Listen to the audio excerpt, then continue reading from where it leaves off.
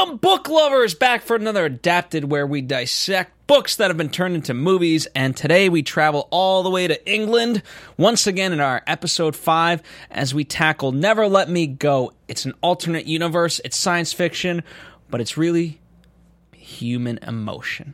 Let's talk about it. This is Book Circle Online, featuring in-depth discussion, insight, news, and commentary on all the world's leading book titles and their authors. And now, Book Circle Online. That's right, ladies and gentlemen, we have the lovely Marissa Serafini. Hello, everyone. And I'm Phil Svitek, and per Marissa's request, a book and a movie that she has long loved, she's never let go. It is the book, Never Let Me Go.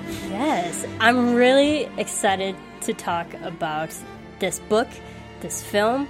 I've said it in the past years since this book and movie has come out. I was like, no, it's a beautiful film that no one has watched, and I wish more people did, because I just need more people in the world that I can talk to about this book and the movie. So I love how this show, Adapted, can create those opportunities so I can talk about the things I love. There you go. And hopefully you guys listening, watching, whatever it may be, participate.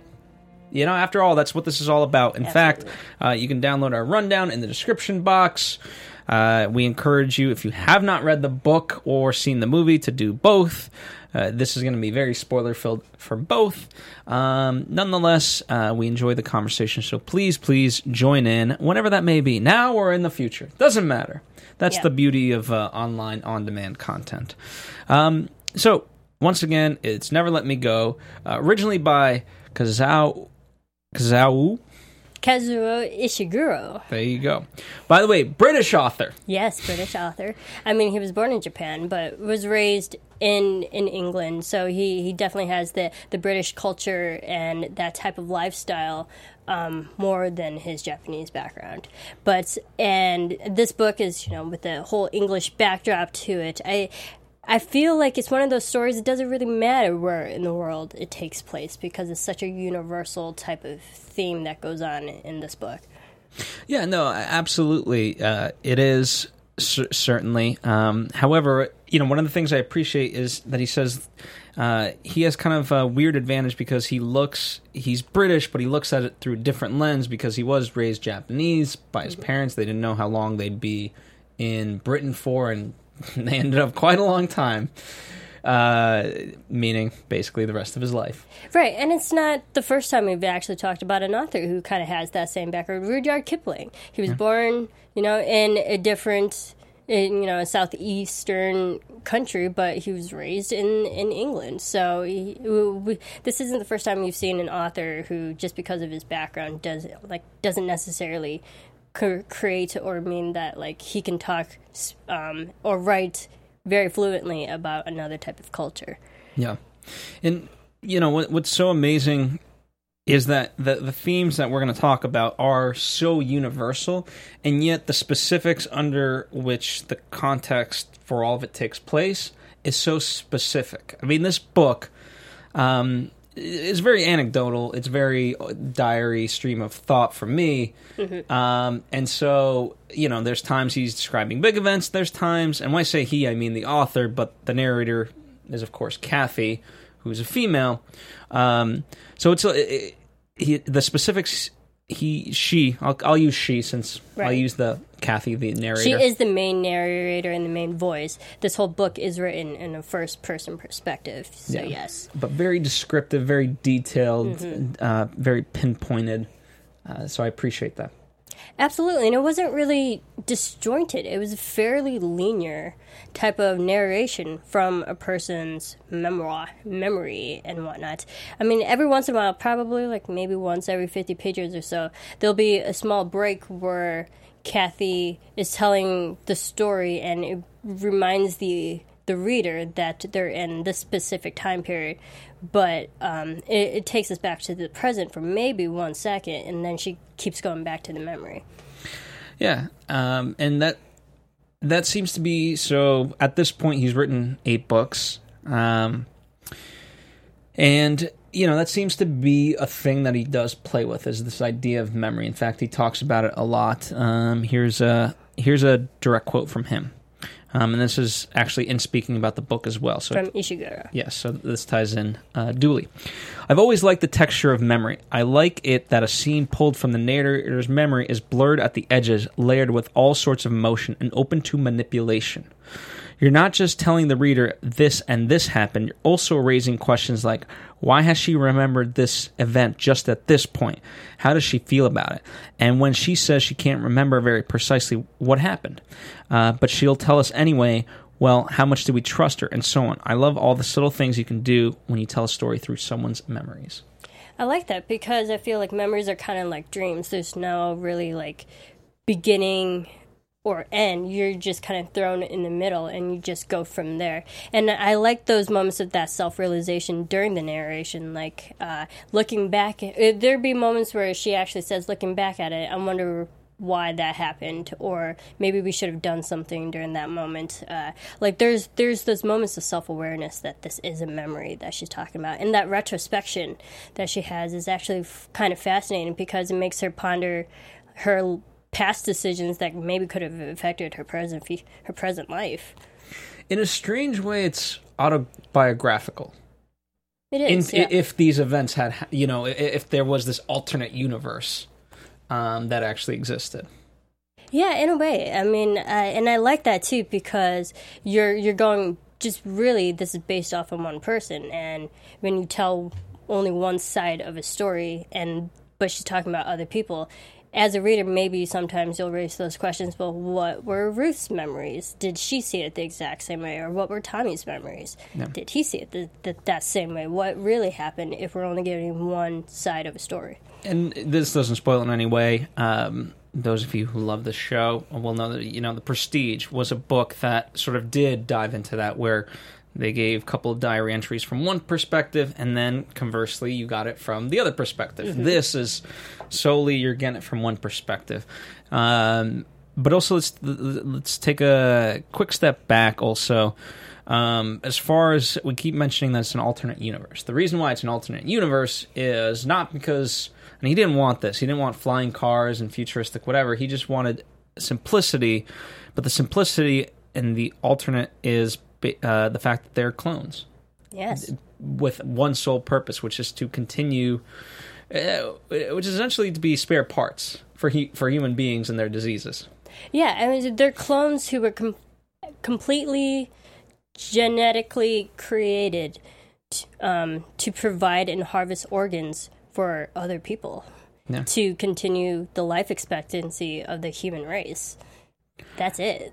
And when you sort of, what's so haunting about that is that it plays so far in the background of both, we'll talk about the movie, but both the movie and the book, that's what makes it frightening, because what you're really reading, it does seem like an autobiography. It does feel like an actual person, and yet, in the eyes of this society, not really. They're not. They're not considered as real people. They're not treated as real people, even though this particular generation that they were in particular place, such as Hailsham, where they were being raised, they were only raised a certain way and to behave and look at the world a certain way through more like a foggy lens compared to a complete clear vision of what the world really is. And it's sad because you feel for these people. And they are people, essentially, at the end of the day. They are, yes, they're clones, but I think that's the whole message and the theme of the book, too, not to jump too far ahead. Like, what makes you human and what makes you just, scientific clones.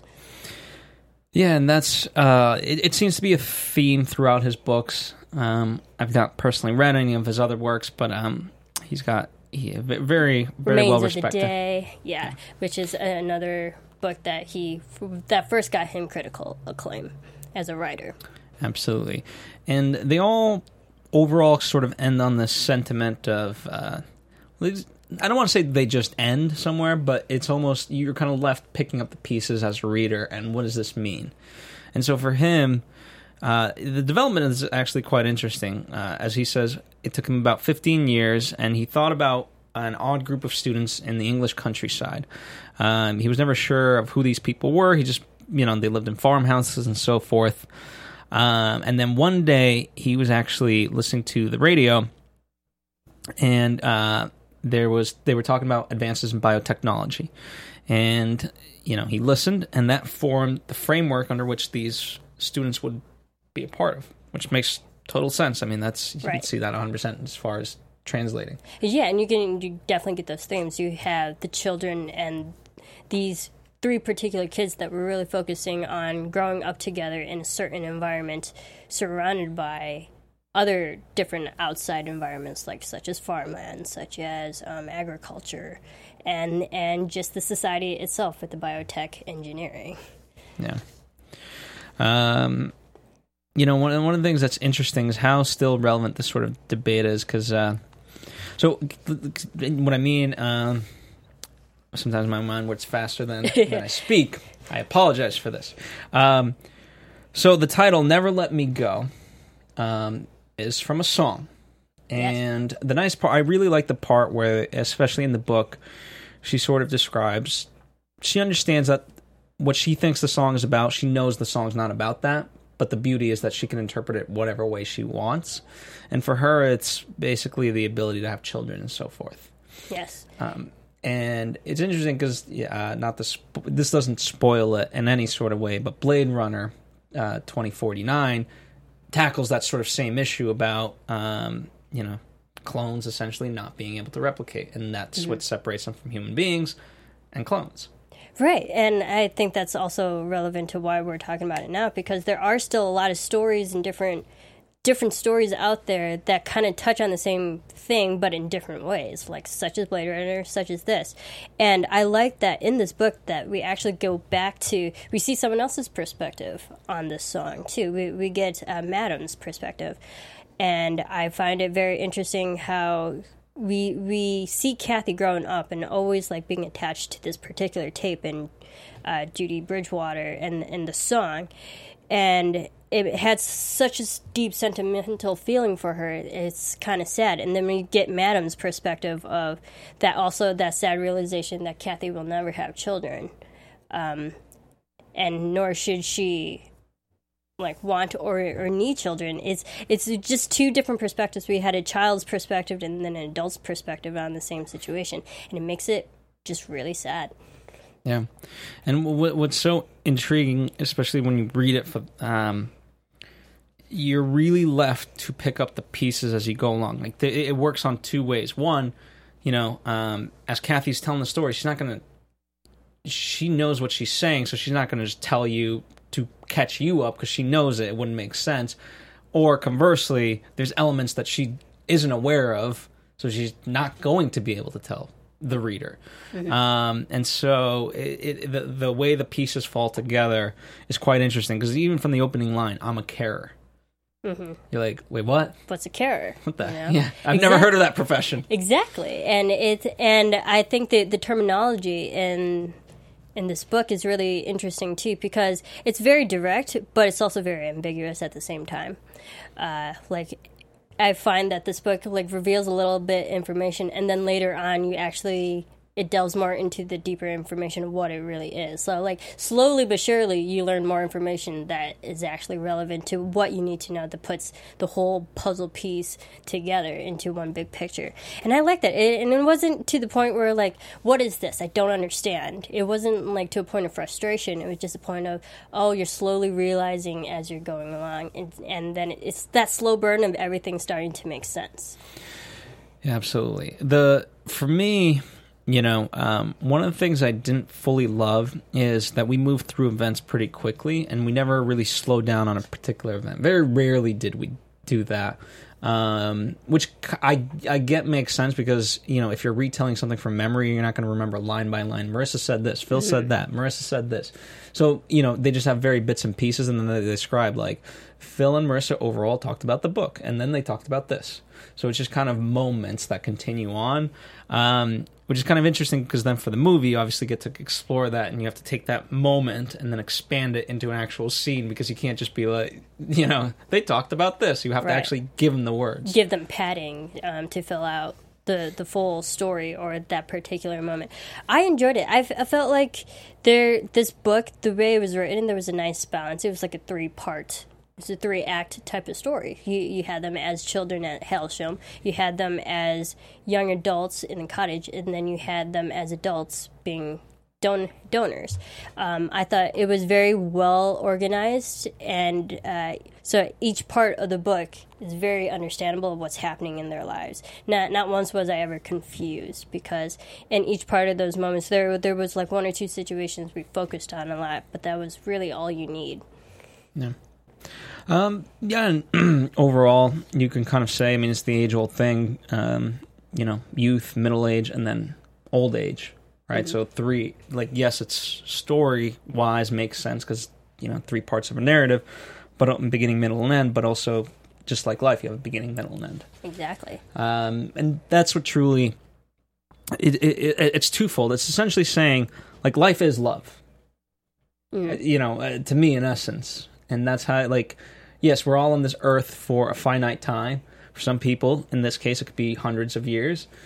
In the case of these guys, if they make it to their mid-20s, they're good. They're lucky, honestly. The story, the narration, like, Kathy is 31 by the time she's starting to delve back into her memories.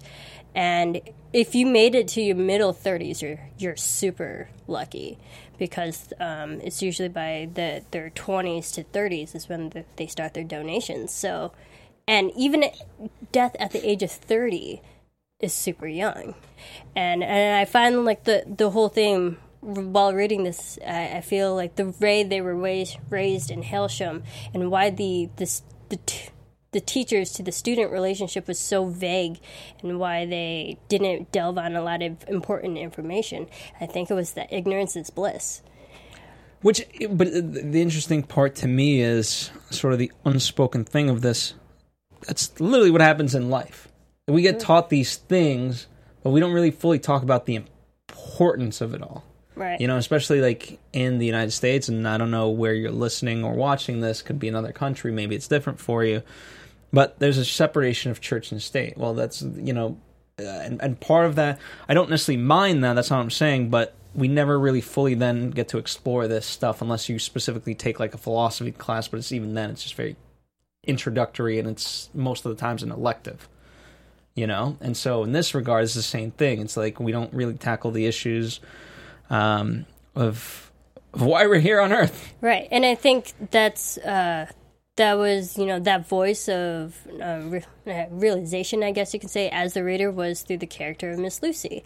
She is the person who is well aware of the situation, but she's stuck in the middle because she's not allowed to tell the students what's really going on with their lives and what they should know, and also just stuck of, hey, I know all this information, but I can't legally say it. And we get those questions, and she has this line, "You've been told, but you don't really understand." Mm-hmm. And I think that goes with the whole ignorance is bliss. They only know, like, the superficial information, but not the real reasoning behind it. And especially when it goes to the whole tape, when Kathy is imagining a woman holding her baby close to her, but then we had the madam's perspective of the tape as, like, that sad realization that Kathy will never have children. Like, that's the extra reason that makes everything. So there's the ignorance from Kathy, but then there's the actual true information from the madam. Well, to an extent, I mean, what's because to me, there's a side to it. Like, there's parts of life we all know, but we don't want to be the I don't know if this is the word for it, alarmist personality that is, we're all doomed to die, and then it becomes the doom and gloom show. Mm-hmm. Which, obviously she was much more tactful and respectful, and certainly different circumstances, but I think that's also part of what it was hinting to, because it's like, okay, well, at the end of the day, as a society, we don't necessarily want people that just bring us down. It's like, for the most part, we as human beings want to get through our day with the least minimal effort we mm-hmm. deem for ourselves sufficient to get to our goals. Right. It's like, keep them happy enough so long as they can keep being productive. Yeah. So definitely very interesting in that respect. And, as far as one of the things that certainly was prevalent in both the book and the movie is the idea of misconception, Mm-hmm. you know, and the ideas of just speculation, you know, and what is true and what isn't. And certainly as, you know, even as human beings, like the things that we consider fact, well, until all it takes is one other thing to happen to disprove a fact. Yeah. So, definitely misconception, and also there's misconception. There's also the restriction of telling the full truth, which we see with the teachers not telling the students everything that they need to know, only just subsurface. But also there were moments where the teachers, in a way, like really controlled the environment of how much they wanted the students to know certain information, and even to the point of like their mentality. There was a moment where they're talking about cigarette smoking is terrible for you. It is, you guys, it really is. But they would impart like such a certain type of very strict mentality on certain things of this is how you're supposed to act, this is how you're supposed to look at this thing and view. You know, like it was a very controlled environment of what the teachers were trying to do to these children in a very controlled building. I mean, they're all stuck in one physical location too, so there was a lot of control of how they were raised and how they were mentally taught. well, you know, unlike most dystopian sci-fi, it wasn't for the reason of their own health and benefit. It was so that they didn't, like in the case of the smoking or anything else, so they didn't damage, let's say, their lungs. Mm-hmm. So when it came down to do the donation, they were healthy. They're completely healthy. But also, it's stuff like that they didn't tell the students why cigarette smoking was bad. It's just they know it's bad. So don't do this. Because really, the real truth is, don't damage your body, don't damage your organs, so you can be healthy. And by the way, I think, you know, again, that's also a commentary on modern education is, you know, I think a lot of people do need the why, but oftentimes we don't necessarily get the why. It's just like, do this. Okay, well, why? Well, just 'cause I said so. Yeah. So it works on many, many levels. Yeah, and that's also the problem with the children, too, because they were just so trained, like, I don't want to say animals, but they were so obedient in certain ways that they weren't actually trained to ask those questions and had those moments of realization of what they were actually doing. They were just sheep in a way. 100%. Except, unlike, you know, they weren't just being fattened up. They had to, you know, sculpt them and so forth. Yeah. You know, and sort of as hopefully you guys are listening to us, you get all the filmic elements, if you will. I mean, the fact that it takes place, the landscape alone is filmic. Yeah, you know? It's beautiful. So you have that as possibilities. You have, of course, what I appreciate, Kathy, in both the movie and the book, is an observer, right? And so essentially she becomes the lens. So when you translate it to movie form, okay, basically the camera is Kathy. Yeah. Simple as that. It's told through her perspective of everything. The movie, it starts off with her and it ends with her. And it's her voiceover. So, like, it's definitely her vision and her point of view of all these situations, which, like, translated very well. Surprisingly. Just in narration, because sometimes it doesn't translate well, but it translated so well to the point where it wasn't confusing at all, and it still retained that linear perspective of storytelling.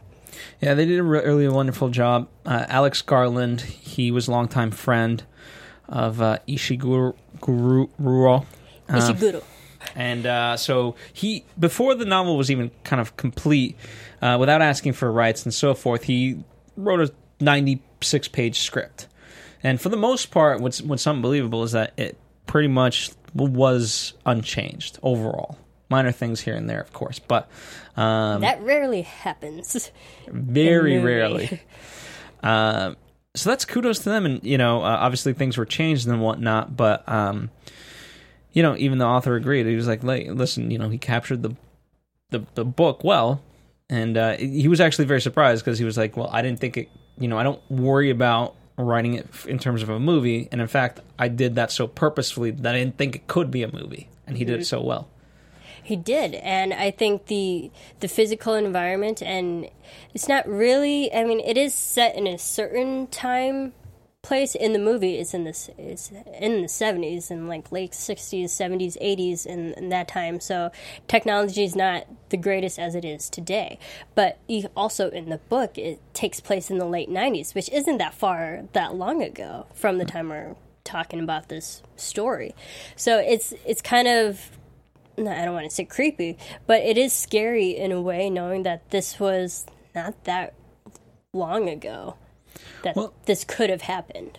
What's interesting, I mean, this, even though it has a certain time stamp, it's really at the end of the day timeless. Because, even in the movie, they made a point, they were like, listen, we're making a love story here, we're making a humanist story.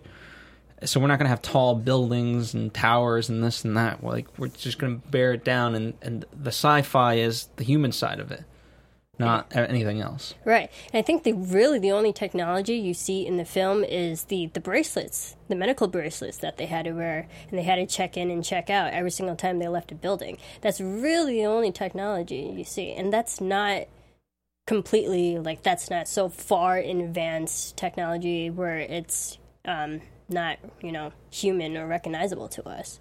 Yeah. Or foreign to us. So I definitely appreciate that, because there are movies that definitely age themselves just by the technology they use. And even the art. Like, they could have had little tablets for them to draw on and things. It was just regular old paintings. Right. And I like that, because what I enjoy about the film, too, is that in the special features, they talked about the production side of it and the actual production design of it, that they purposely had old artwork, and they wanted an older type of environment where even the bumper crop in the film, all the toys and stuff were old-fashioned porcelain, things that were worn down and aged, to control that environment, to show that they are kind of generations behind. It shows them that they don't have a lot of information, because everything that they're given is old stuff. It's not new stuff. Yeah. No, I agree there. And overall, as far as the movie's concerned, obviously there's differences, but you made mention they captured it really well. And part of that is, between Alex, who wrote it, certainly Kathy, played by Carey Mulligan, Fantastic. She was a long time enthusiast of the book, and so there's just this love that really went into it towards the project, and when you have that sort of side of it, it translates really well. Yeah, and I think it's always great when you cast people who really know the story and who is an actual true fan, because that will translate authentically over to their performance. And there are interviews out there, and Mulligan says, I've read the book when it first came out, and I was such a fan, and she wanted to do anything to be a part of this film. Well, what I also appreciated, right, to the authenticity of it, the most challenging part was the part where you had the kid actors playing the roles of Kathy, Tommy, and Ruth.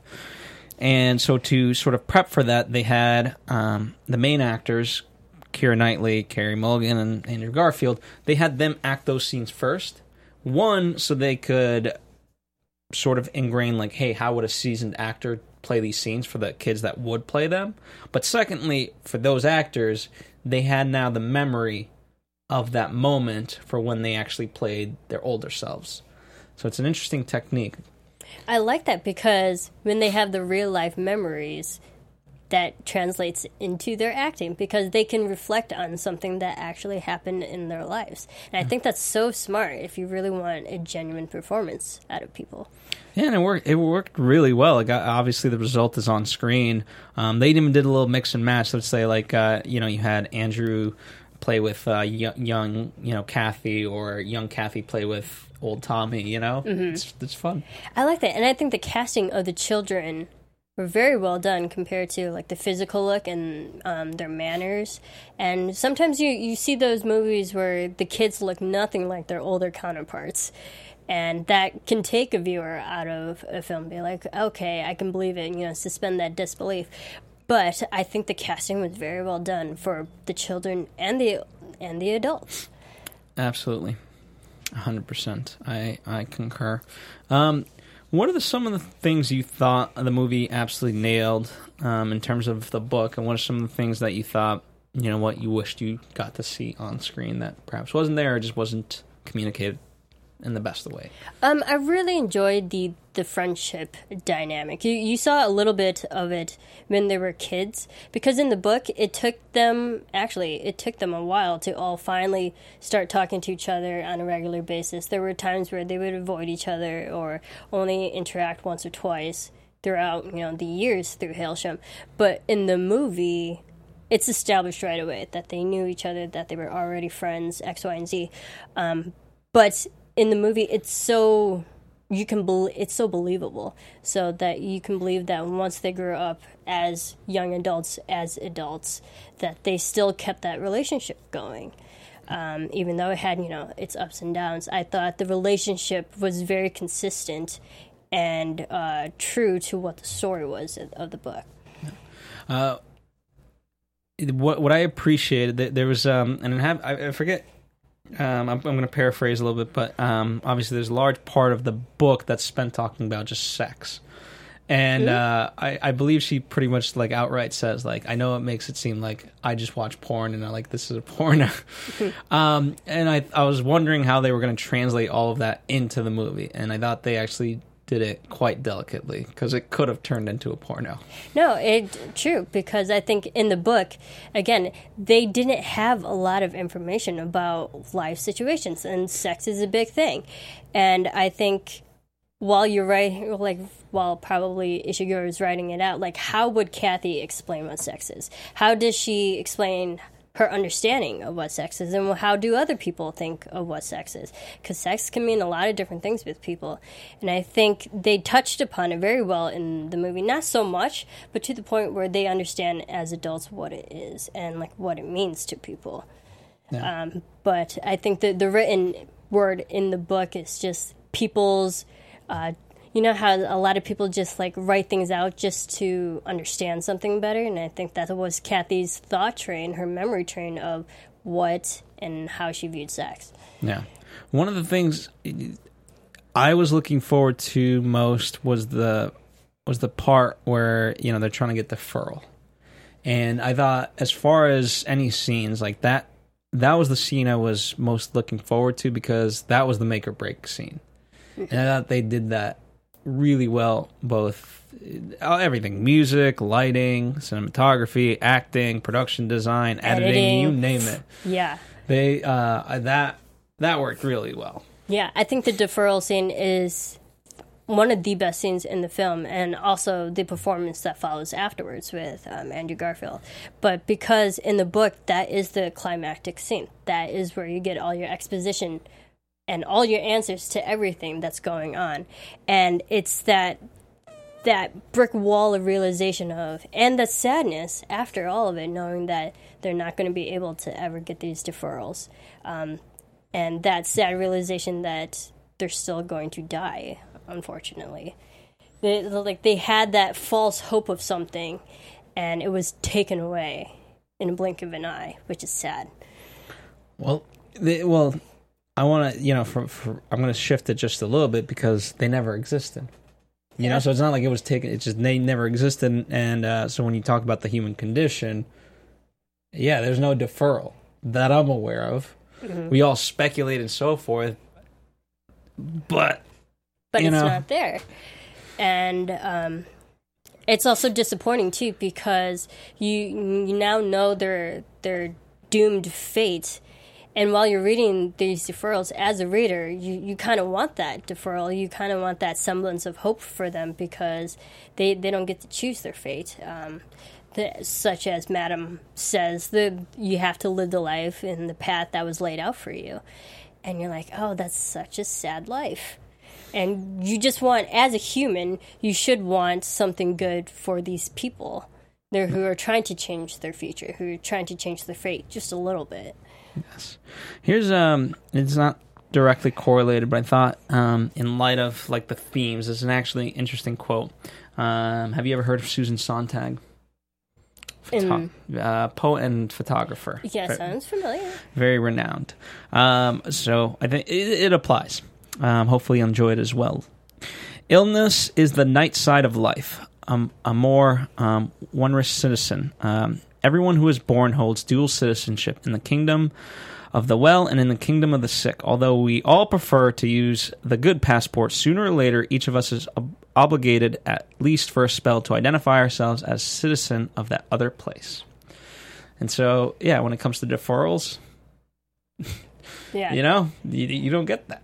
Yeah. It just is what it is. It is what it is. And I think they did that also very well just in the acting, because there is that moment where the camera is just on Kathy and Tommy while them sitting there, like getting the sad realization, like, oh, there's nothing for them. And that moment it hits them as actors, you're like, oh, crap. I think it was just so well done because they said so much without saying anything at all. Yeah. And they did, because Andrew's so excited as Tommy, and Carrie as Kathy is just so stoic, and she knows what's happening from basically sentence one, and it's almost like she just. Yeah, they couldn't almost continue the lie, if you will. I was like, no, we have, like, here's what's happening. I don't think you understand. Yeah, there are no deferrals, Tommy. Yeah. Oh, I mean, it's a great performance, and I think just visually it was shot very well, especially with the following scene when they're in the car. And, I mean, it's very dim lighting, but because in the book, you see Tommy have all these tantrums as a child, but as he grows up and matures, like, he can learn how to control it, and he goes for most of the book without having tantrums until it literally builds to a point as an adult, having the sad realization taken away the deferrals from him that he so wanted to believe in, breaking down. It's tragic to watch. It's beautiful to read, but also it was tragic and beautiful to watch on the screen. Yeah, I 100% agree. As far as the portrayals, I thought overall everyone matched their character well. I couldn't think of anyone that didn't fit the character. Like, I bought everyone, even both young and old. As far as the characters, and Carey Mulligan, and I thought she in particular rose to the occasion. Absolutely, I loved every single one of them for their own different characteristics. Ruth, I think Keira Knightley did a great job of being that manipulative type of insecure person who might do that and betray her friends in a little way, say certain things that would ruin the friendship. I think Keira was fantastic at playing the manipulative, conniving, insecure person. Carrie, I think, was so solid and consistent throughout, especially with the character Kathy. You saw moments where she was strong, but also moments of vulnerability. But she was still the solid rock for everybody because she is a carer. Her job is to take care of other people before she took care of herself. And that's what's also, you felt for her when bad things were happening to her, people were saying things to her, you just wanted to reach out and give her a hug. Yeah. And then I think Tommy did a great job of playing that ignorance part, because I felt Tommy was the most ignorant out of everybody. And when I say ignorant, he was so naive that it's not really cute. It's kind of sad of how much he doesn't realize what's actually happening. Yeah, 100%. And again, I can't give him enough credit. And with Ruth, Keira Knightley has a sweet sort of voice in particular. So she could say the meanest of things and it'll still sound quite adorable. Mm-hmm. So definitely has that edge to her. Yeah, I mean, I like her, and I think she's great. I mean, she's a fantastic actress, and she's been, nominated for Academy Awards. They've all been nominated for Academy Awards, and so that's a testament to their actual acting abilities. They were at the start of their, well, maybe not Kira, but certainly Andrew and Carrie. They weren't what they are today. Yeah, certainly, and they're all amazing. And even all the other characters that they portray in other films and productions, like they're just so good and so seasoned at such a fairly younger age. I applaud each and every one of them, because I wouldn't recast these roles to anybody, honestly. And it's interesting how they sort of walk away and have a different take on everything. So Andrew, for example, thinks the movie is, what is it to have a soul, and how do you prove you have a soul? It's a call to arms about the positives of life. Kira, on the other hand, says it's more about humanity's ability to look away. So certainly each one of them walks out with a different perspective on what the ultimate message of the movie is. Right. And like what the ultimate message of what the gallery really represented. Yeah. I thought that reading it and watching it for the first time was probably the biggest thing as a viewer, as the fan of the story, hit me the most, was like the whole purpose of the gallery.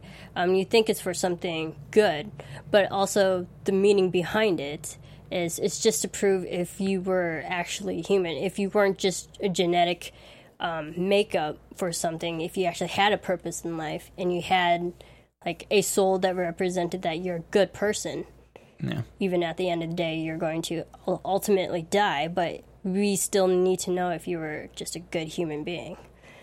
And it was that's what makes Tommy's, I'll call it a confession, so heartbreaking, is because at first he believes that like he has all of this regret in life, that Kathy should have been the one he was always supposed to be with. He found her later in life. He now wants to make amends, and he's, willing to do whatever it takes. He understands that he made a mistake, and he truly believes that this can fix it.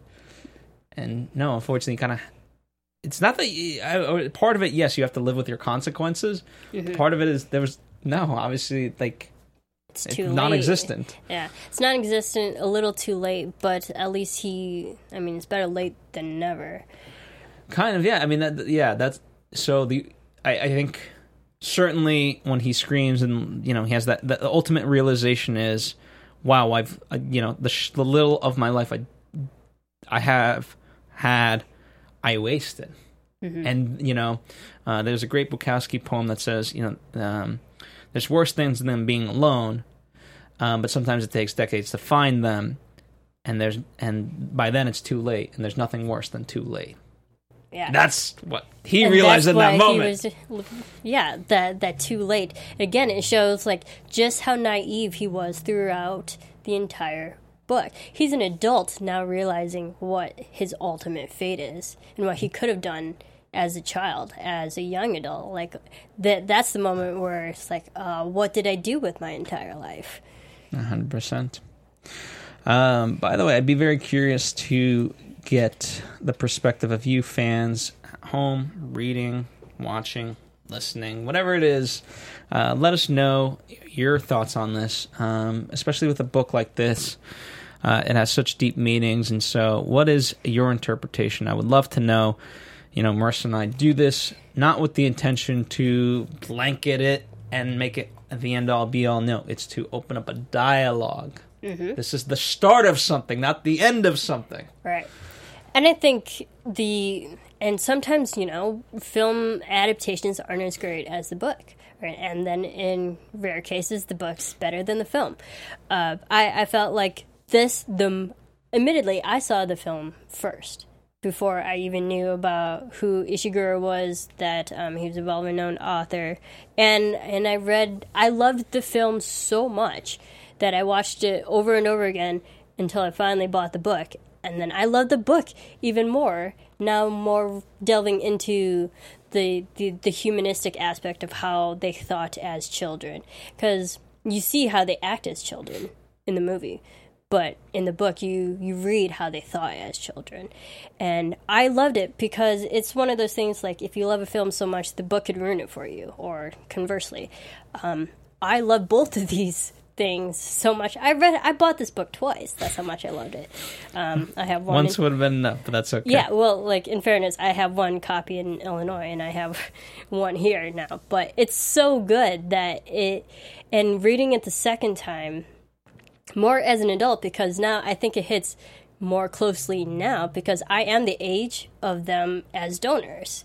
No. And it makes me kind of reflect on my life. What am I doing at such a young age? You're not complete yet. Am I living to my full potential? You know, it's one of those stories that's thought-provoking, that makes you realize, like, how do you live your life if you know you're destined to do something? I don't have an answer to that question. Exactly. It's one of those stories. Any other things you want to share before we wrap out? I loved the music to the film. I think music, we've talked about it in our other shows, Anatomy of a Movie, where music can really complement a story very well. I think Rachel Portman did a fantastic job. You heard it at the beginning of this. And it's just so hauntingly beautiful, and it fits tonally with the sad melancholy theme of what the overall story is. It's just hauntingly beautiful, I think, is the only words I can think for it. There you go. I agree. Really wonderful book, really wonderful movie, has a lot of awards.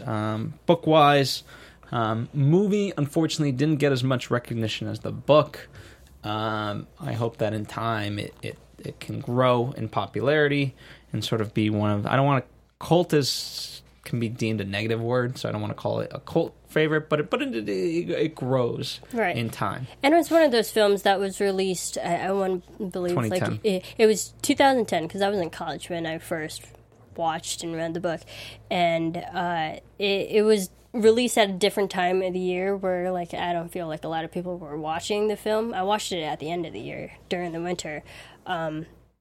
But it just, like, there wasn't a lot of marketing on it. There wasn't a lot of traction. We have big names, and even back in 2010, like, Keira Knightley and Carey Mulligan are very already well established, and Andrew was it's tough to growing. market this book.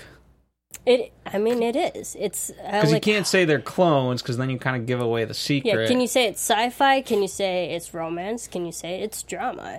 I feel like this book touches on a lot of different genres and a lot of different demographics too. That's one of the things I hate about modern society, is that if it's not marketable, I just hate the fact that it has to be marketable in order to actually get out there. Because some of the, certainly there's plenty of examples that aren't marketable that make up the best, I'll just call it art, all encompassing, whether music, books, movies, whatever. Everything.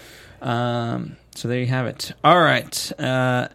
So there's our discussion of Never Let Me Go.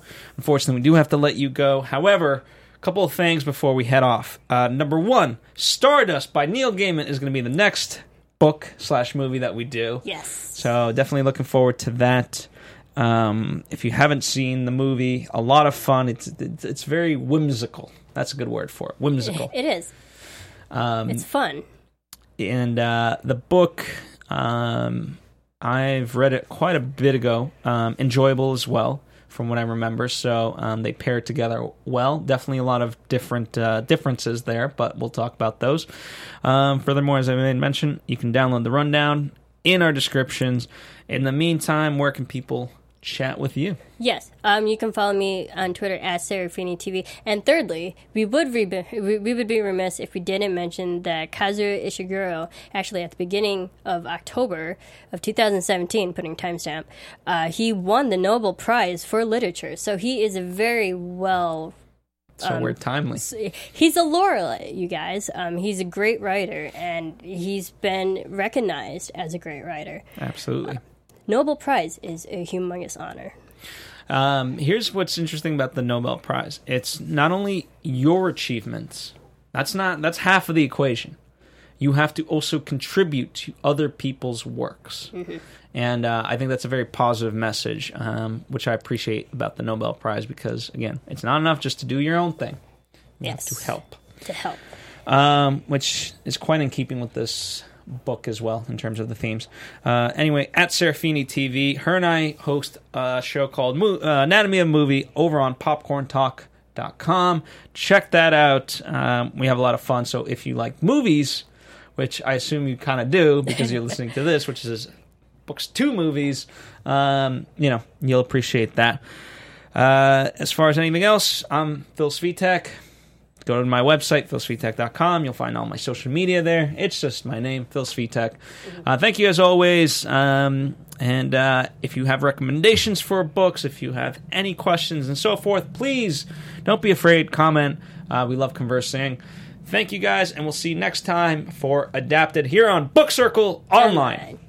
From executive producers Kevin Undergaro, Maria Menounos, and Jeffrey Masters, thanks for tuning in to Book Circle Online. Don't forget to subscribe and leave a comment. To suggest a book title or their author, you can tweet us at BookCircleOn. This is Book Circle Online. Thanks for tuning in.